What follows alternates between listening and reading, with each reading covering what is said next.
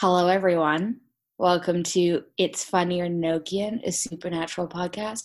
My name is Kira, I'm Sally. and we just finished watching episode 15 of season 15, so 15:15. Oh. Nice. Called Gimme Shelter. Mhm. And to feel like the broken record that we are sometimes, I really enjoyed that episode. Mhm. There was parts of it that I didn't, that I was kind of like, whatever. Yeah. But the overarching tone was enjoyable. Yes. And we're also very tired, and We're so tired. you know. We're having a week. Yeah. A But week, that's a okay. day. I feel like last week we were so hyped up that the show was back, and this week Oh, we're for like, sure. work sucks. Yeah. but also too, on the flip side, I don't know about you, but it was just that kind of like coming back to podcasting jitters for me. Yes. Without realizing it, because I was like convinced that we sounded so different and we sounded so awkward, and by we I mean me.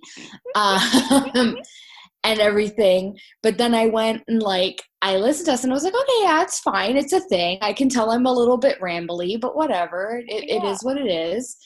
And when am I not? Let's be honest. But then I listened to our last podcast before our unforeseen hiatus, and I was like, it sounds the exact same. Also, thanks to everyone for listening to that. That our last podcast before the hiatus is like our most listened to podcast. Yay! In our catalog. So I'm glad that we could occupy that little space of bereftness. Yes. Over not having the show at least. Yeah. So yeah. Okay. This week we finally got Misha back. Yes. Oh, it was it was everything that I wanted it to be. It really Well, not everything, but pretty close to everything I wanted it to be. I just want the soft smiles and glances between Cass and Dean, just inject it into my veins.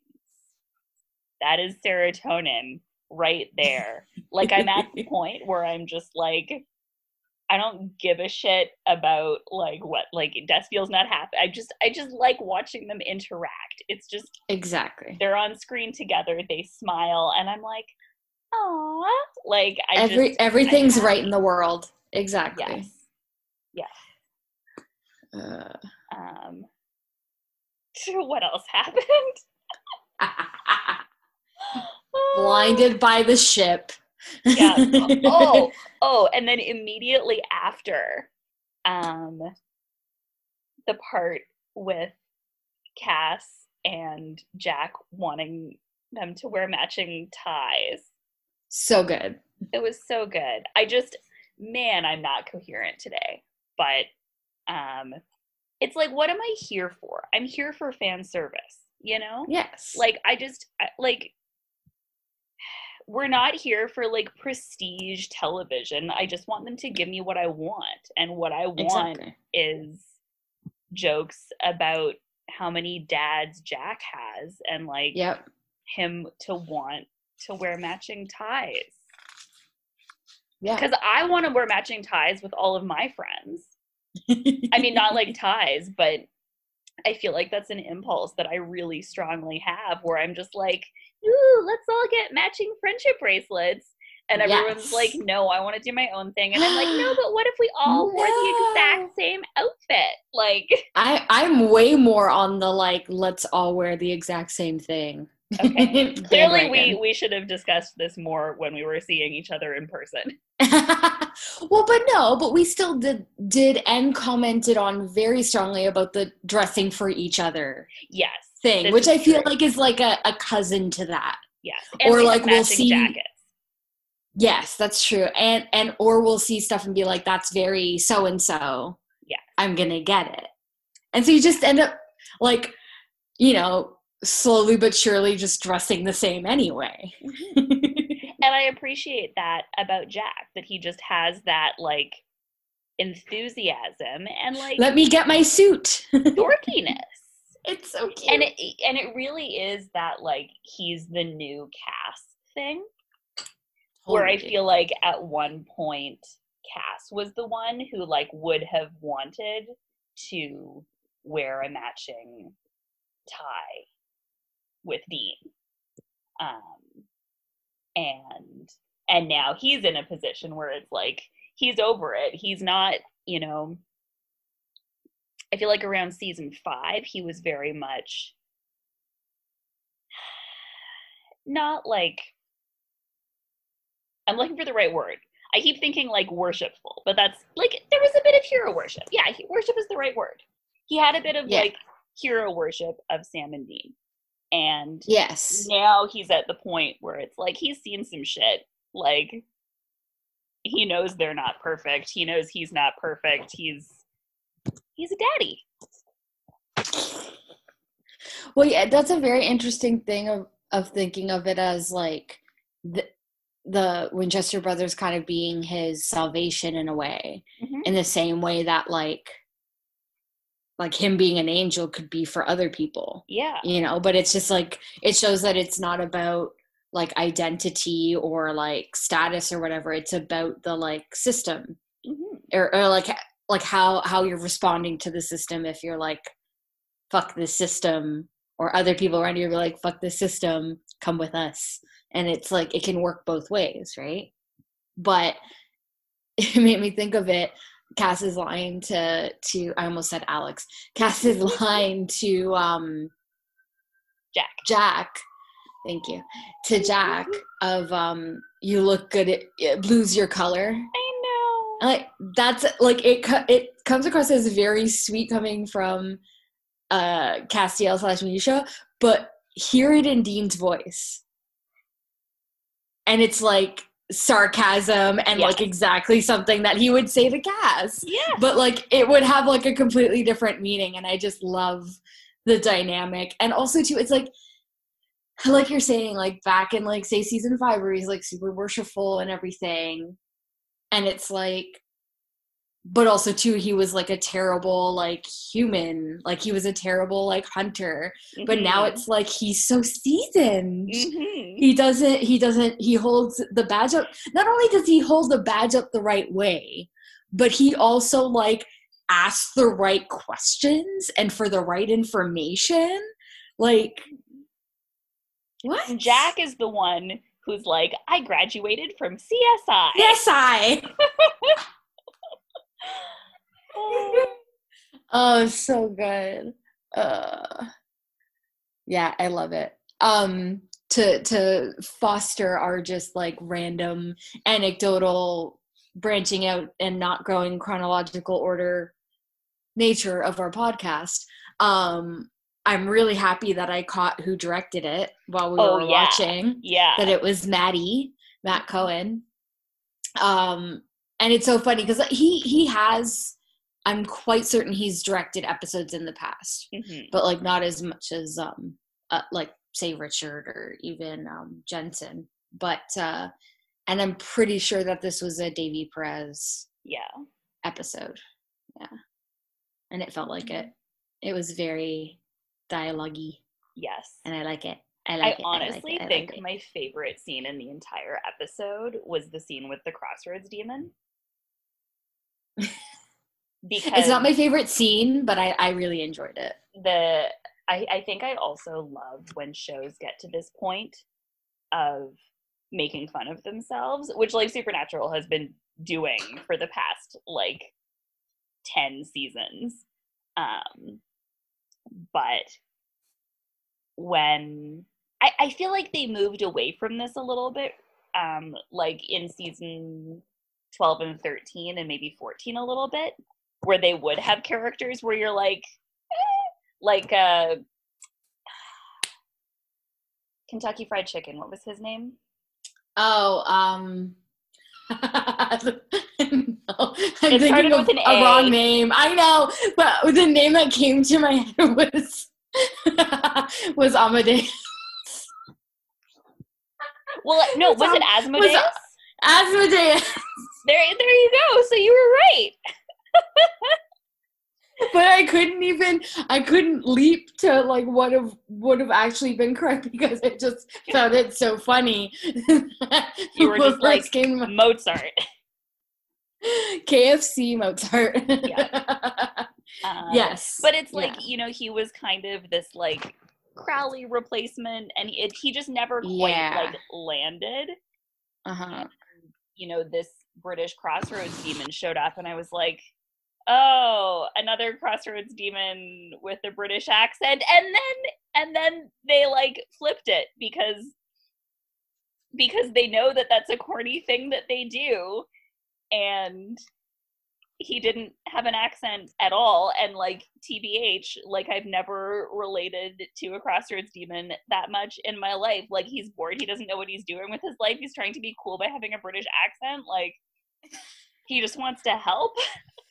Yeah. I loved it. And I love it, like, well, yeah, I know who I am, but we're talking about, I'm talking about work-life balance. So good. Work-life balance? I don't know her.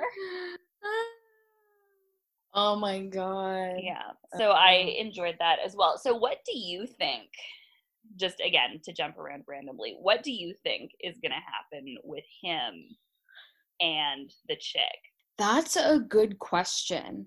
Because it's that, okay, so there's like two, I can't help it right now. I'm gearing up for NaNoWriMo.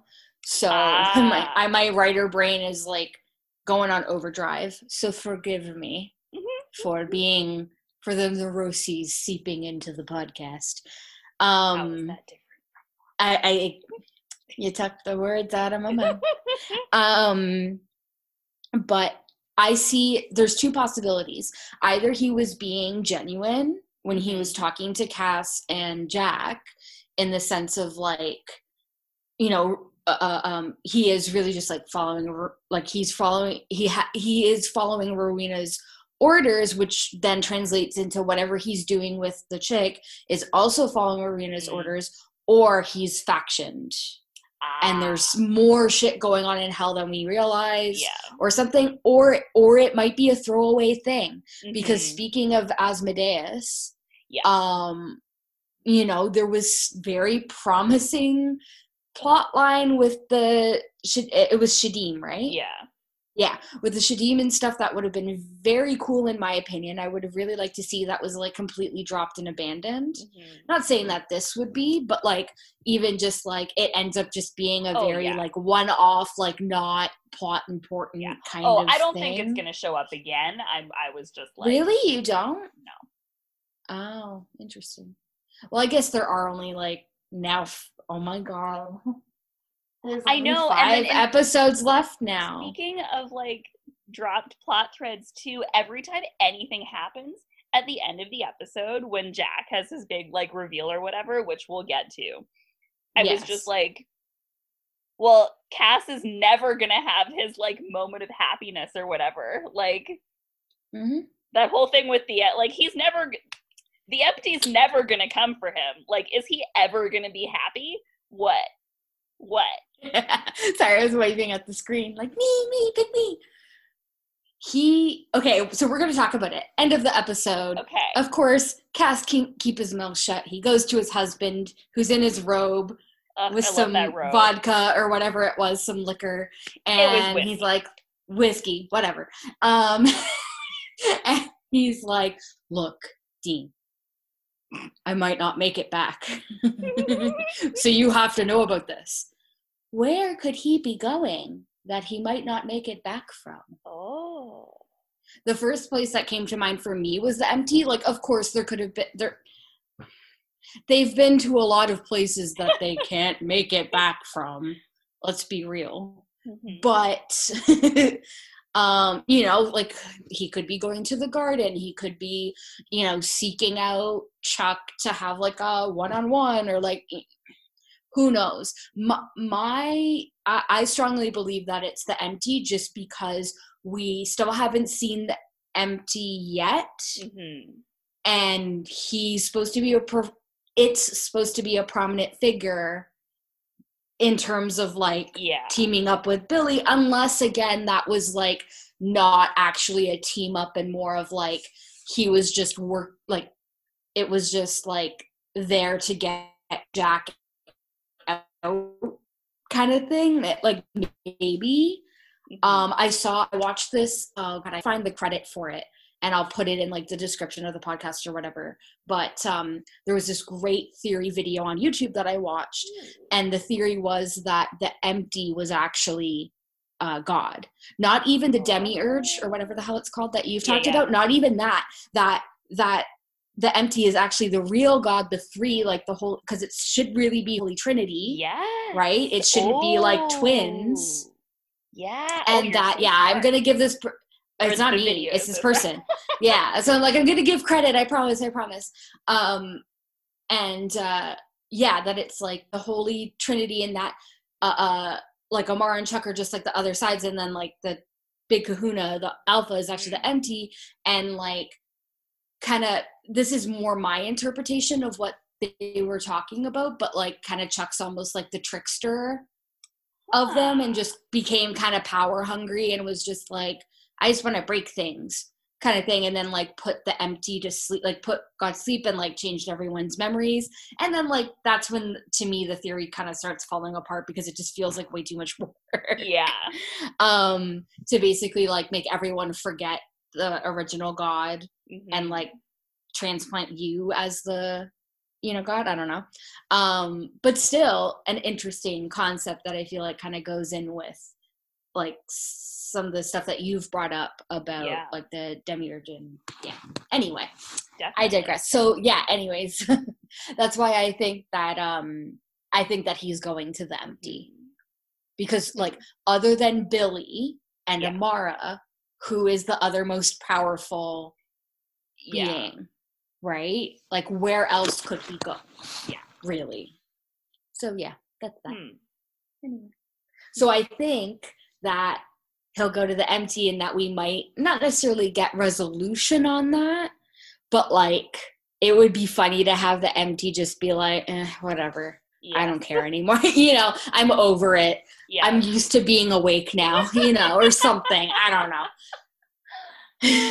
know. Yeah. Or correct me if I'm wrong, wasn't that deal because wait. Okay. Hold the phone. Wasn't that original deal in heaven because Cass was trying to save Jack from the empty taking him? Wasn't that the original deal? Yes. So technically the empty did get Jack. Yeah, true. And he gave him up on his own. So like technically Cass is technically off the hook. In like logic. Yeah. But not necessarily emotionally because like the empty does not like him. Yeah. So like that doesn't mean he can't still, Yeah. Anyway. It's going to be the ending is going to be so weird. I can't believe we only have 5 episodes. Yeah, I don't know. So one of my things about the whole like Jack is gonna die thing is like he said it and I was like, of fucking course. Like to a certain extent, I'm just like the thing with Supernatural is they can't threaten us with death anymore. Because I just don't care. Like I'm like, oh, this character is gonna die. Like he's already died. And multiple times. And it's just like I get that we don't want him to stay dead. Mm-hmm. And I get that like it's sad for Cass and Dean and Sam. But it just like doesn't quite have the emotional weight. No, I agree. But I would argue that it has a different, almost like kind of worse emotional weight.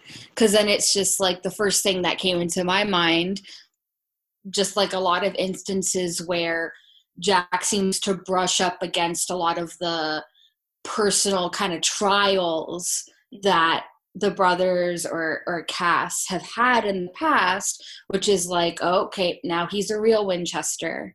because you can't be a real Winchester until you sacrifice yourself. Yeah. For everyone else, right? So it's kind of like that thing of just like, it's not even the fact that he's going to die.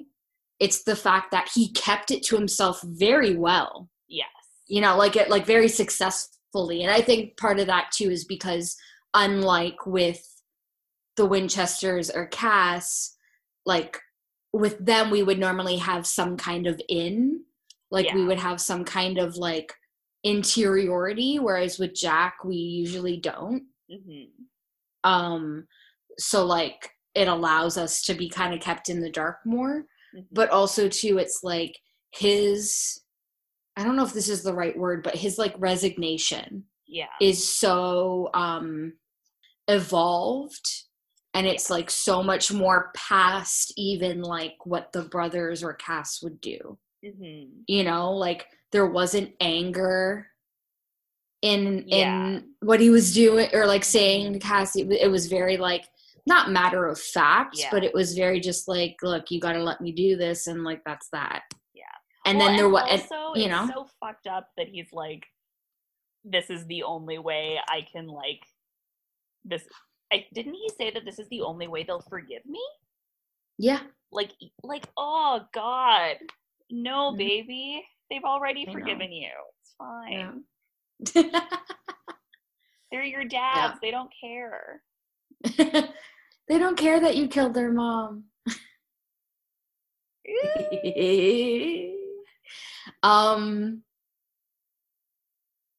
Speaking of which, my favorite scene of the episode was here. What was it? By the way, what was it, Sally? What was it? With Dean and Amara in the diner. Yeah, it was. Am I really that obvious? Yeah, but also that was like my second favorite scene. So okay, cool. Yeah, that was just like, it was, honestly, I think that scene is what actually made me like the episode. I hated the whole patchwork, whatever the fuck it was called. I know. I hated that whole thing, even the chick, like that whole case. I'm just like, whatever. But I hate's a strong word. I just didn't. We can talk about that because I have feelings about that, but exactly. Anyways, put that on the burner, on the side, back burner for now. But that scene definitely like saved the episode for me, because it was something that I personally find that Supernatural and its writers do so well, which is just being able to drop in these like incredibly poignant, perfect scenes and have them make sense in the episodic narrative. And it's just like, it's one of those things that like that's easily kind of like, oh well, yeah, it should, but like it's not exactly easy to do. And especially with there being so much history, so much kind of ground to cover. And I really loved the emotion that got tapped into, and like the way that Amara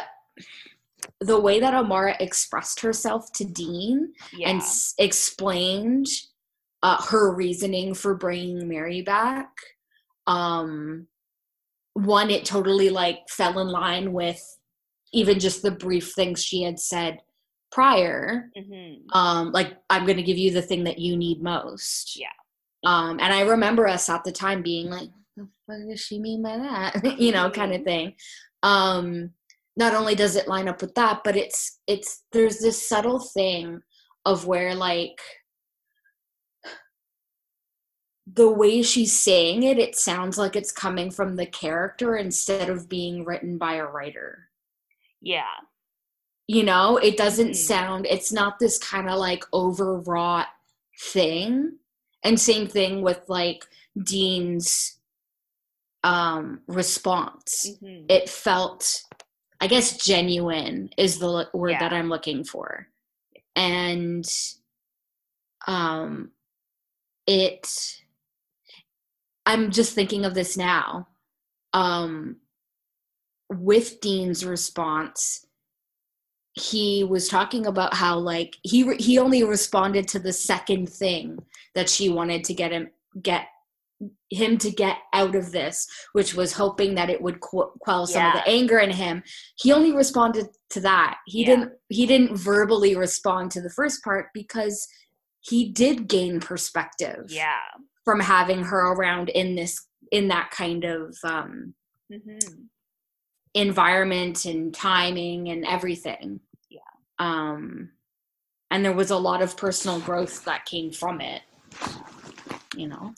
Well, and I think that part speaks really interestingly to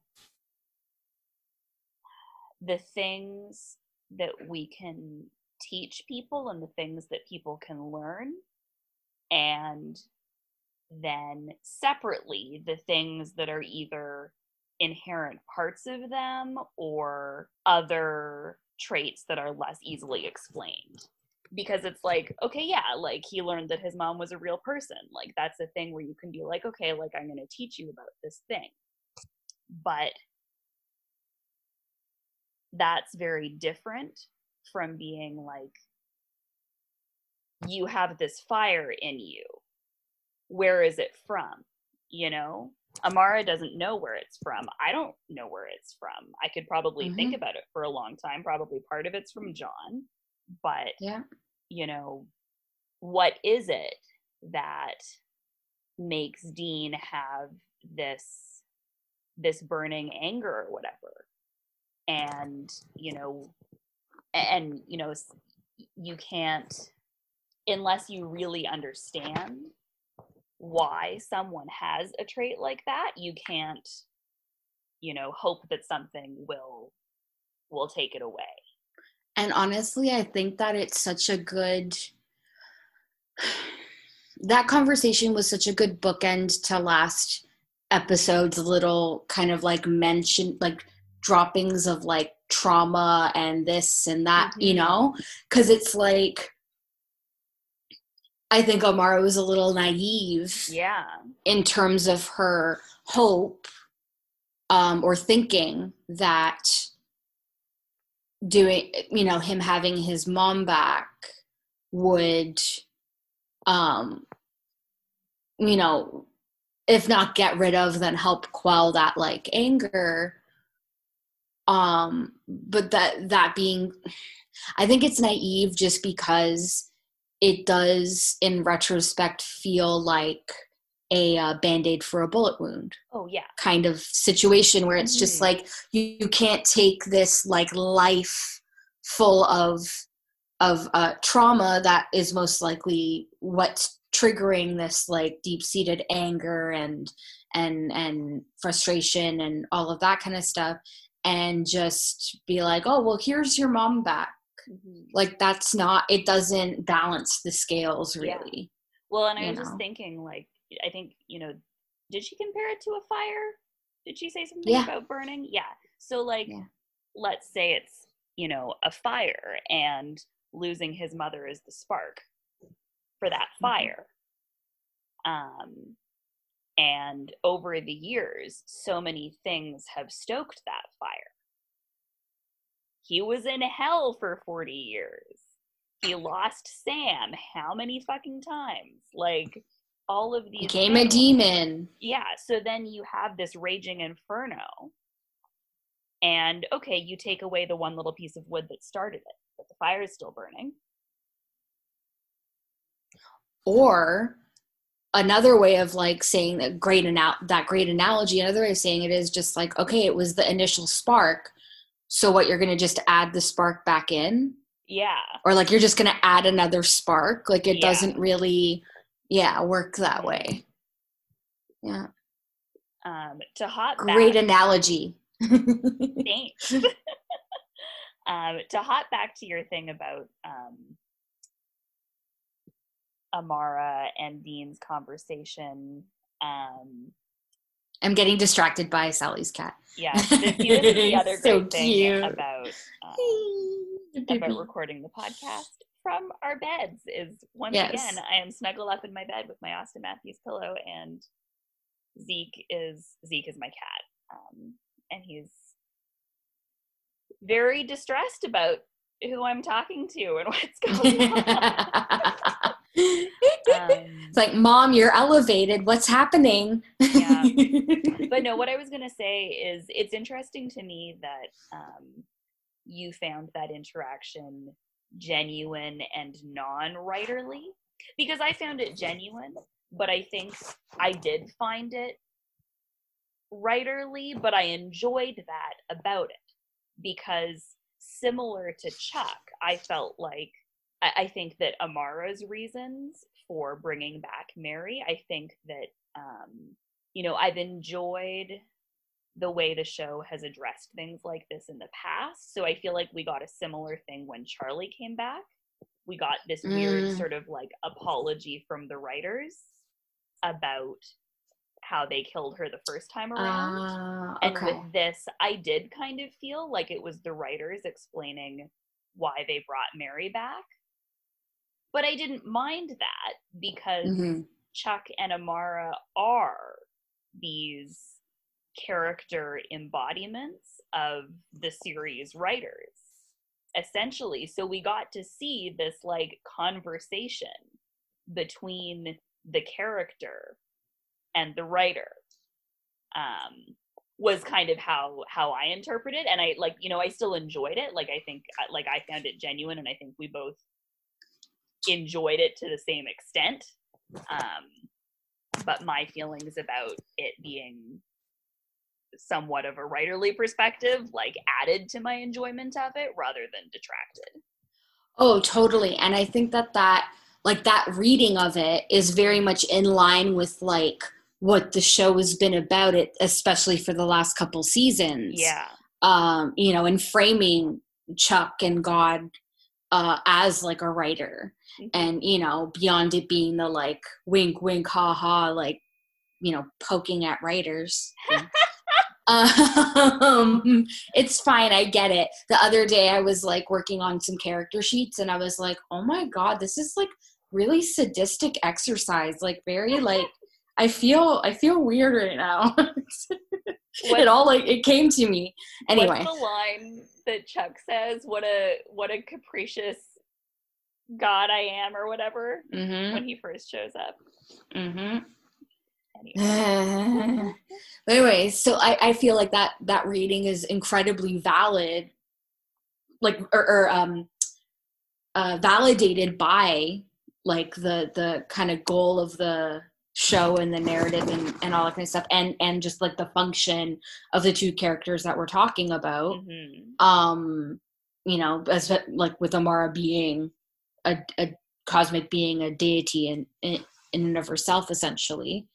But more what I was referring to was like the dialogue, specifically like how it was written. Yeah, okay. Because, and like I know that that's essentially what you're talking about as well, but just to be a bit more specific and like to like let you creep inside my brain of like what I was like kind of comparing it to. Yeah. Because that's really what happened is on the Vampire Diaries, which I'm quite certain you haven't seen. Right? I have not. I have never watched an episode. I just know that Nina Dobrev. Nina Dobrev is on it. I love the show. It's one of those, shows that I can say on one hand that I watched when it first aired. I was sitting in front of the TV and, kind of thing. Supernatural being also one of those. But anyways, so like I love the show. It's like, it's not perfect. It's not, HBO cinema verite, anything like that. But there are definitely moments in it where there's these big climatic scenes between like a duo character, and either it's a love interest or it's family or it's this or it's that, and they're lamenting their thoughts and feelings, and it does not sound like it's coming from the character. Yeah. And so like that's more what I was like meaning, because I've also dove back in I almost said dived, dove back in to dove back into some Dawson's Creek clips on YouTube, and I think that's going to be my next rewatch. Love it. Because usually when I like start happening onto clips of a show, I'm like, this the universe telling me something. No, it's the algorithm. No, it's the universe. Same thing, honestly. Same thing. Let's be real. And little known fact, no, it's a widely known fact, but you just might not know it. Julie Plec and Kevin Williamson, who are the co-creators and head writers for The Vampire Diaries, were also writers for Dawson's Creek. Yeah. And I'm pretty sure Kevin Williamson was one of the creators. I don't quote me on that. But anyways, Nina Dobrev's character and Ian Smolderholder. I love him so much. Anyway, they are Joey and Pacey. Okay. Like, I was rewatching clips and I'm like, I knew they were, but like down to some lines of dialogue. Yeah. Like, they definitely put some Easter eggs in there, essentially. Yeah. So anyways, to make a short story long, I was watching some of those clips and it's not quite as obvious in Dawson's Creek, just because I feel like the nature of that show was very overtly dramatic, and a lot of the monologues felt very almost like Shakespearean in a way, of kind of having like a soliloquy kind of nature to it. That this scene with Amara and Dean, to actually bring it back to the show that we're talking about, it felt so much more in character, natural, and everything, in comparison to like some of those scenes that I have in my brain, of kind of like similar circumstances, if that makes sense. One last thing about that scene before we move on.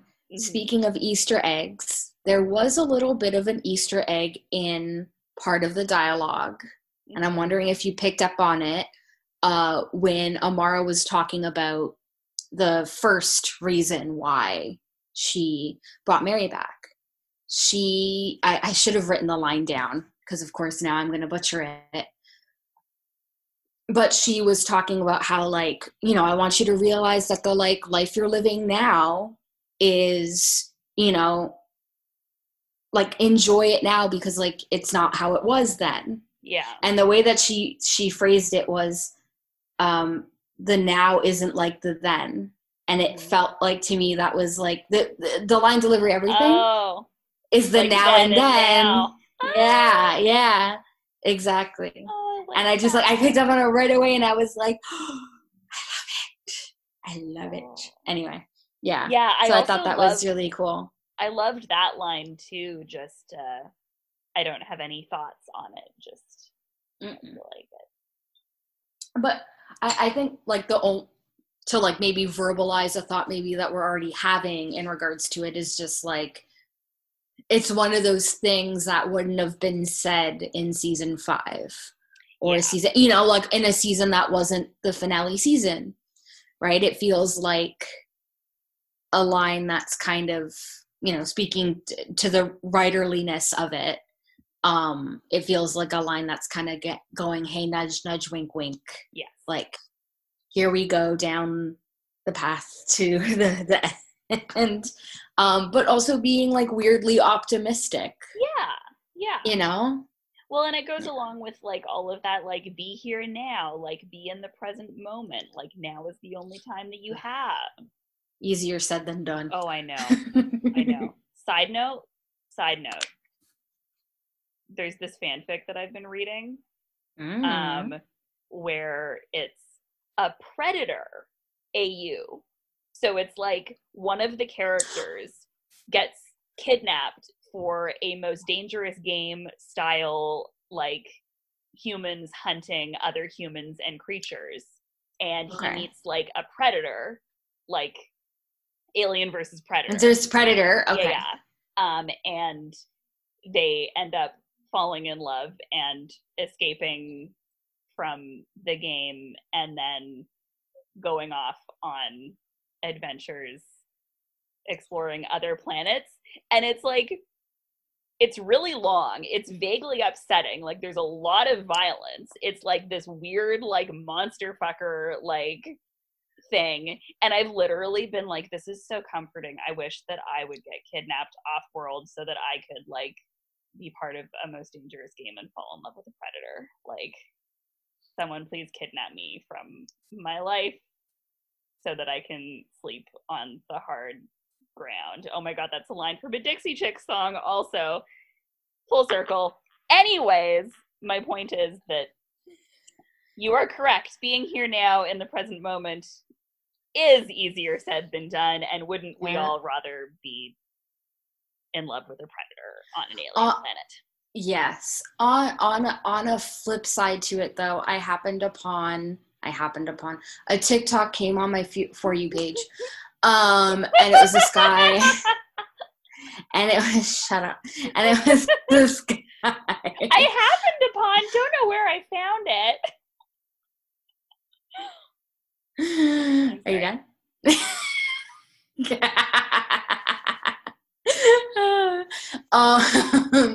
I do it to myself. That's the thing. And he was talking about how, you know, like, he has this thing, which to me was, you know, pretty relatable. And this facet of it doesn't mean that what I'm going to say doesn't apply to people if they don't have this. But for me, I do find it generally, I don't know, maybe this is getting too personal. No, it's not. I don't care. Generally speaking, when I look back on my life, it is very hard for me to remember good times, quote unquote. That doesn't mean that they weren't there. It's just when you're exposed to things, he's talking about this, you get used to, and this is actually probably very much how the brothers feel, I'm sure, on like a very high level. You just get used to anticipating when is the other shoe gonna drop. Yeah.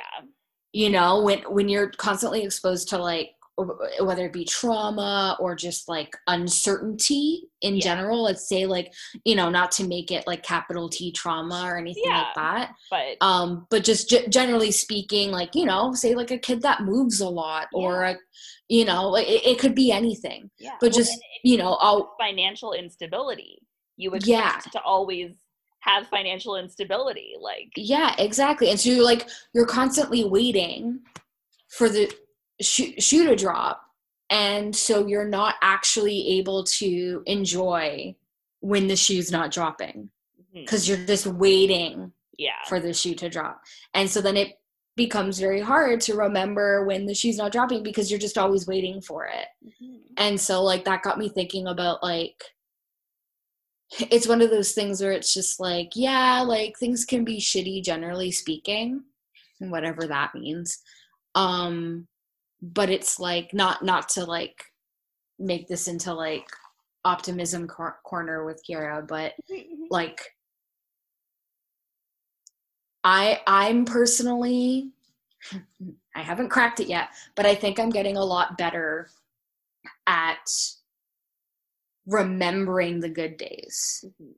You know, like, and I'm talking about present. You know, like say today for me, it wasn't particularly a shitty day, but it was draining and I had a lot of stuff to do, and it was unexpected to have as much to do as I did. And, you know, I think back to like 2 days ago when I wasn't as drained and I was happy or this or that, or I was enjoying a 9-hour writing playlist that I made on Spotify. Ooh. Full of like S Club 7 and Nelly Furtado and just all the songs of my youth. And I'm like, okay, that day might not be today, but maybe I'll have that day tomorrow or the next day. And it's like about kind of, you know, being in the present. Again, easier said than done, but like when you can be, just like take it, hold on to it, and cherish it. Yeah. And that has been Optimism with Kira. I like but it. To come full circle on the side tangent thing, of course our listeners won't know this, but I recently did something crazy to my hair and did basically dyed it like Harley Quinn. And it not basically amazing. I did. I got it done at the salon. So good. Thank you. And I constantly get complimented on it now, like at work and everything. And so it's such a like ego boost. I'm like, thank you. People are paying attention to me. I don't know how I feel about this. But the like epitome of being seen happened today at work. Mm-hmm. I served a customer. They were about to leave. They literally just got like a cup of water. They came back. They were with a little one, a little boy. Couldn't have been older than like 6, maybe that. Might have been even a little bit younger, actually. I think definitely was younger. And I think it was maybe his older sister or whatever. She goes to me, oh, excuse me, he wanted to say something to you. And I was like, oh, yeah, well, what's up, little guy? And he got really shy. Right? Like, literally, I want to cry right now just talking about it. And he's like, no, you say it. Like, he's saying to his sister. And his sister's like, he wanted you to know that he really liked your hair. And I was like, oh, my God, thank you so much. And then they left, and I think I just, like, melted into a puddle. And it just made me so happy. And so, in other words, everyone go dye your hair. Yeah. There is only now. There is only now. Okay, back to the show. Enough of our trauma. Let's talk about the boys' trauma. Yeah. Let's talk about the trauma of having all your fingers chopped off. Oh, God. What's with them and fingers the last 2 episodes? Jesus. So I really liked the vibe of the murders in this episode. But that was the only thing I liked about it. You sound like me. You know, I really enjoyed the vibe of these murders. But I did. It was creepy. It was kind of like Saw. But it landed weird for me, especially at the ending, because like whatever, I got like their message, yada yada, like we don't have to go into that. It was like, what was it? The message was like, it was about like not being a hard line like okay, yeah. I think it was like people who've experienced pain, like it just the whole like torture, you know, because she was like how people react to like death essentially, because the pastor reacted by essentially losing his faith, not fully, but like moving away from the organized church and moving towards just like general spirituality, because he felt like the organized church had lost meaning after his wife died, whereas his daughter was just like felt betrayed by what she perceived as a lack of faith on her father's part and the fact that he wasn't paying attention to her, which, like, again, whatever, message, yada yada, but I've been listening to a lot of like true crimey podcasty stuff, and it's just like her behavior was like deeply fucked up serial killer behavior, and I don't think they adequately addressed that, because it was just like, I mean, I'm preaching to the choir here, but like normal people don't lose a parent and their faith and start cutting off people's fingers. Well, I would argue that she didn't lose her faith. or that she barreled headfirst into it and became essentially an extremist. Yes. Sorry, yes. Okay. I feel like she lost her faith in her father, though. Oh, and yeah. I feel like she lost her faith in people. Yeah. I see that. Regardless, it's like becoming a serial killer is not a normal reaction to like. No, you're usually already. Well, that's the thing, though, right? It's like, and I think this is the point that you're trying to make.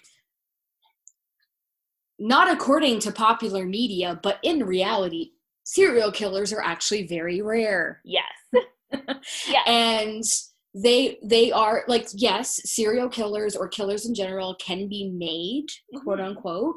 But speaking of extensive trauma, they're usually, if they're made or they're born like that, obviously it's like from childhood, but if they're made, it's over time. Yeah. And there would have had to have been other things, like she would have already exhibited traits prior. Exactly. And I just feel like they never really addressed that. And at the end, and they didn't really reckon with like the person she murdered.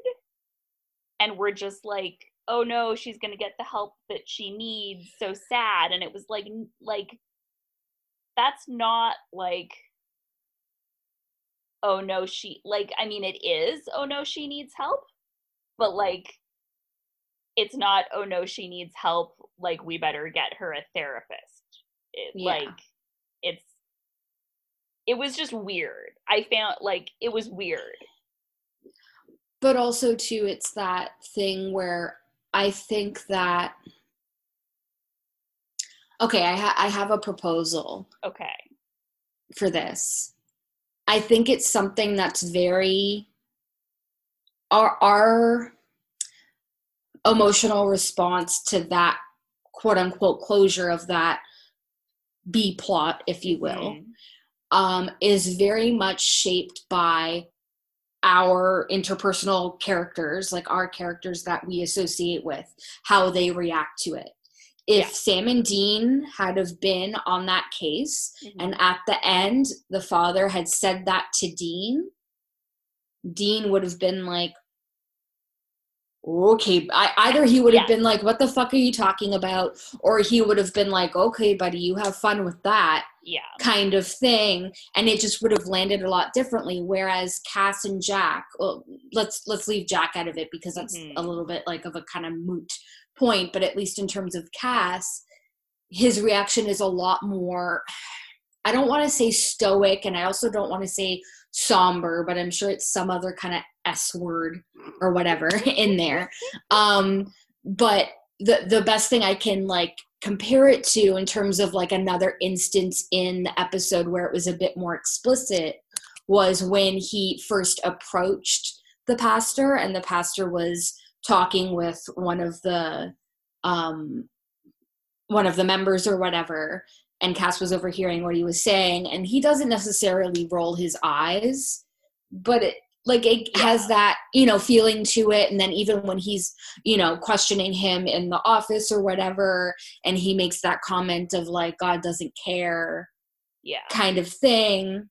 That's what I wanted to pinpoint. Sorry. When the pastor was talking to the member and he was saying all this stuff about,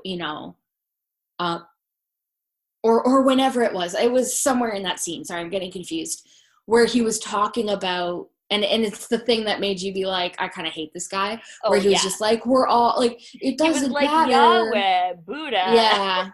Yeah.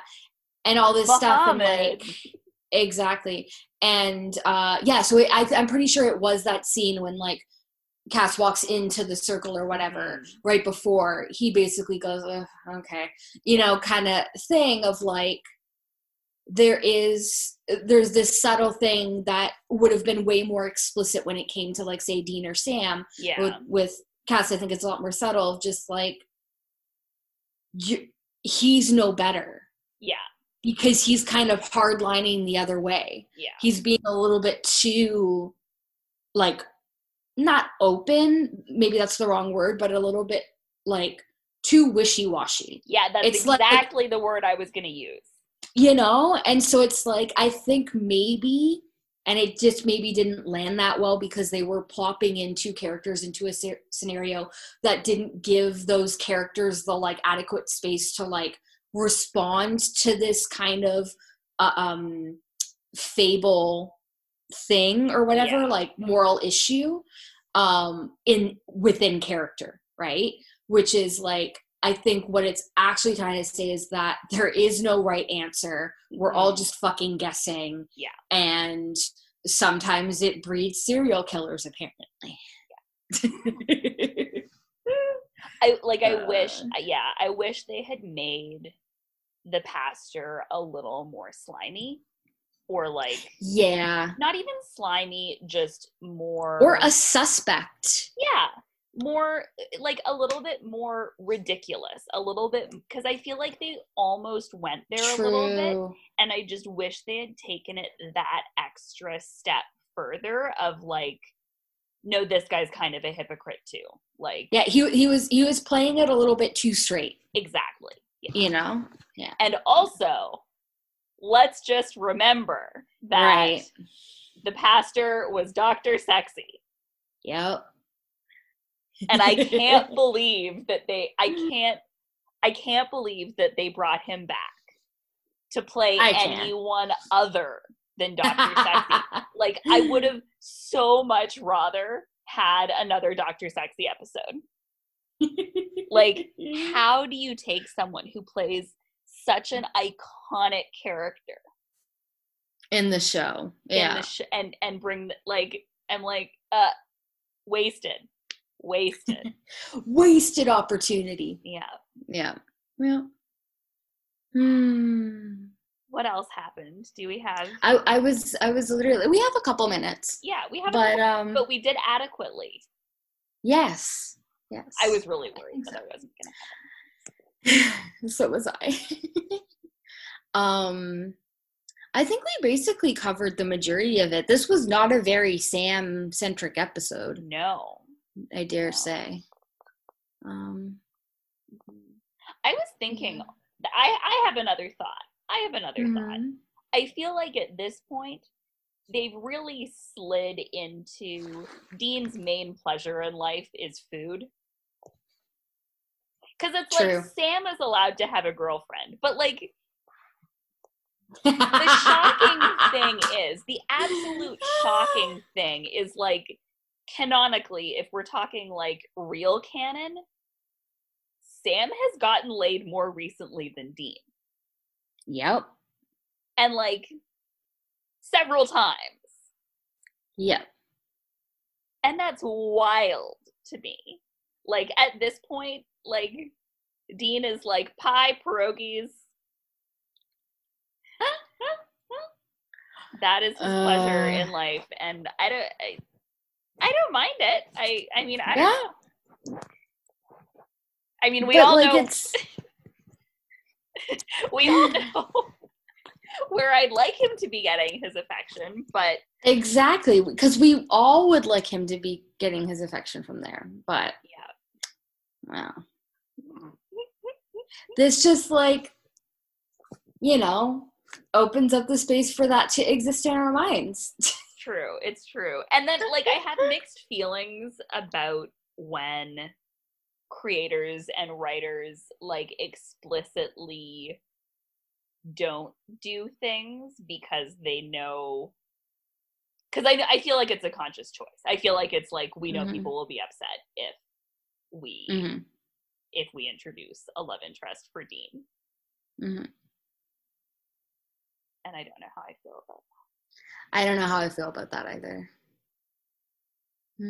Like, no one's showed up to be a love interest, and he's never had any chemistry with any women on the show. He's had chemistry with like literally every dude.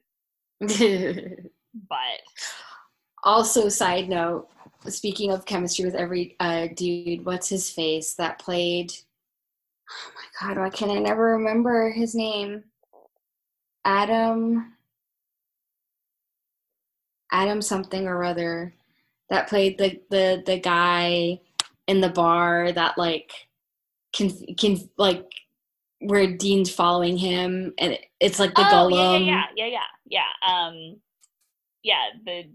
The Jewish guy. Yeah.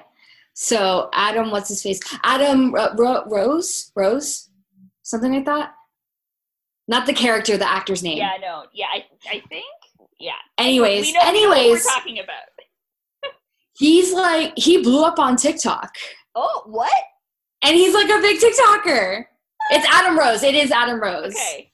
Amazing. And it's so good. And he's just like, he's in his little cardigan and he's doing all the TikTok dances. And it's just like, it brings so much joy to my day. So any of our listeners that have not been graced with his TikTok presence, like, you need to get on that. Sally included.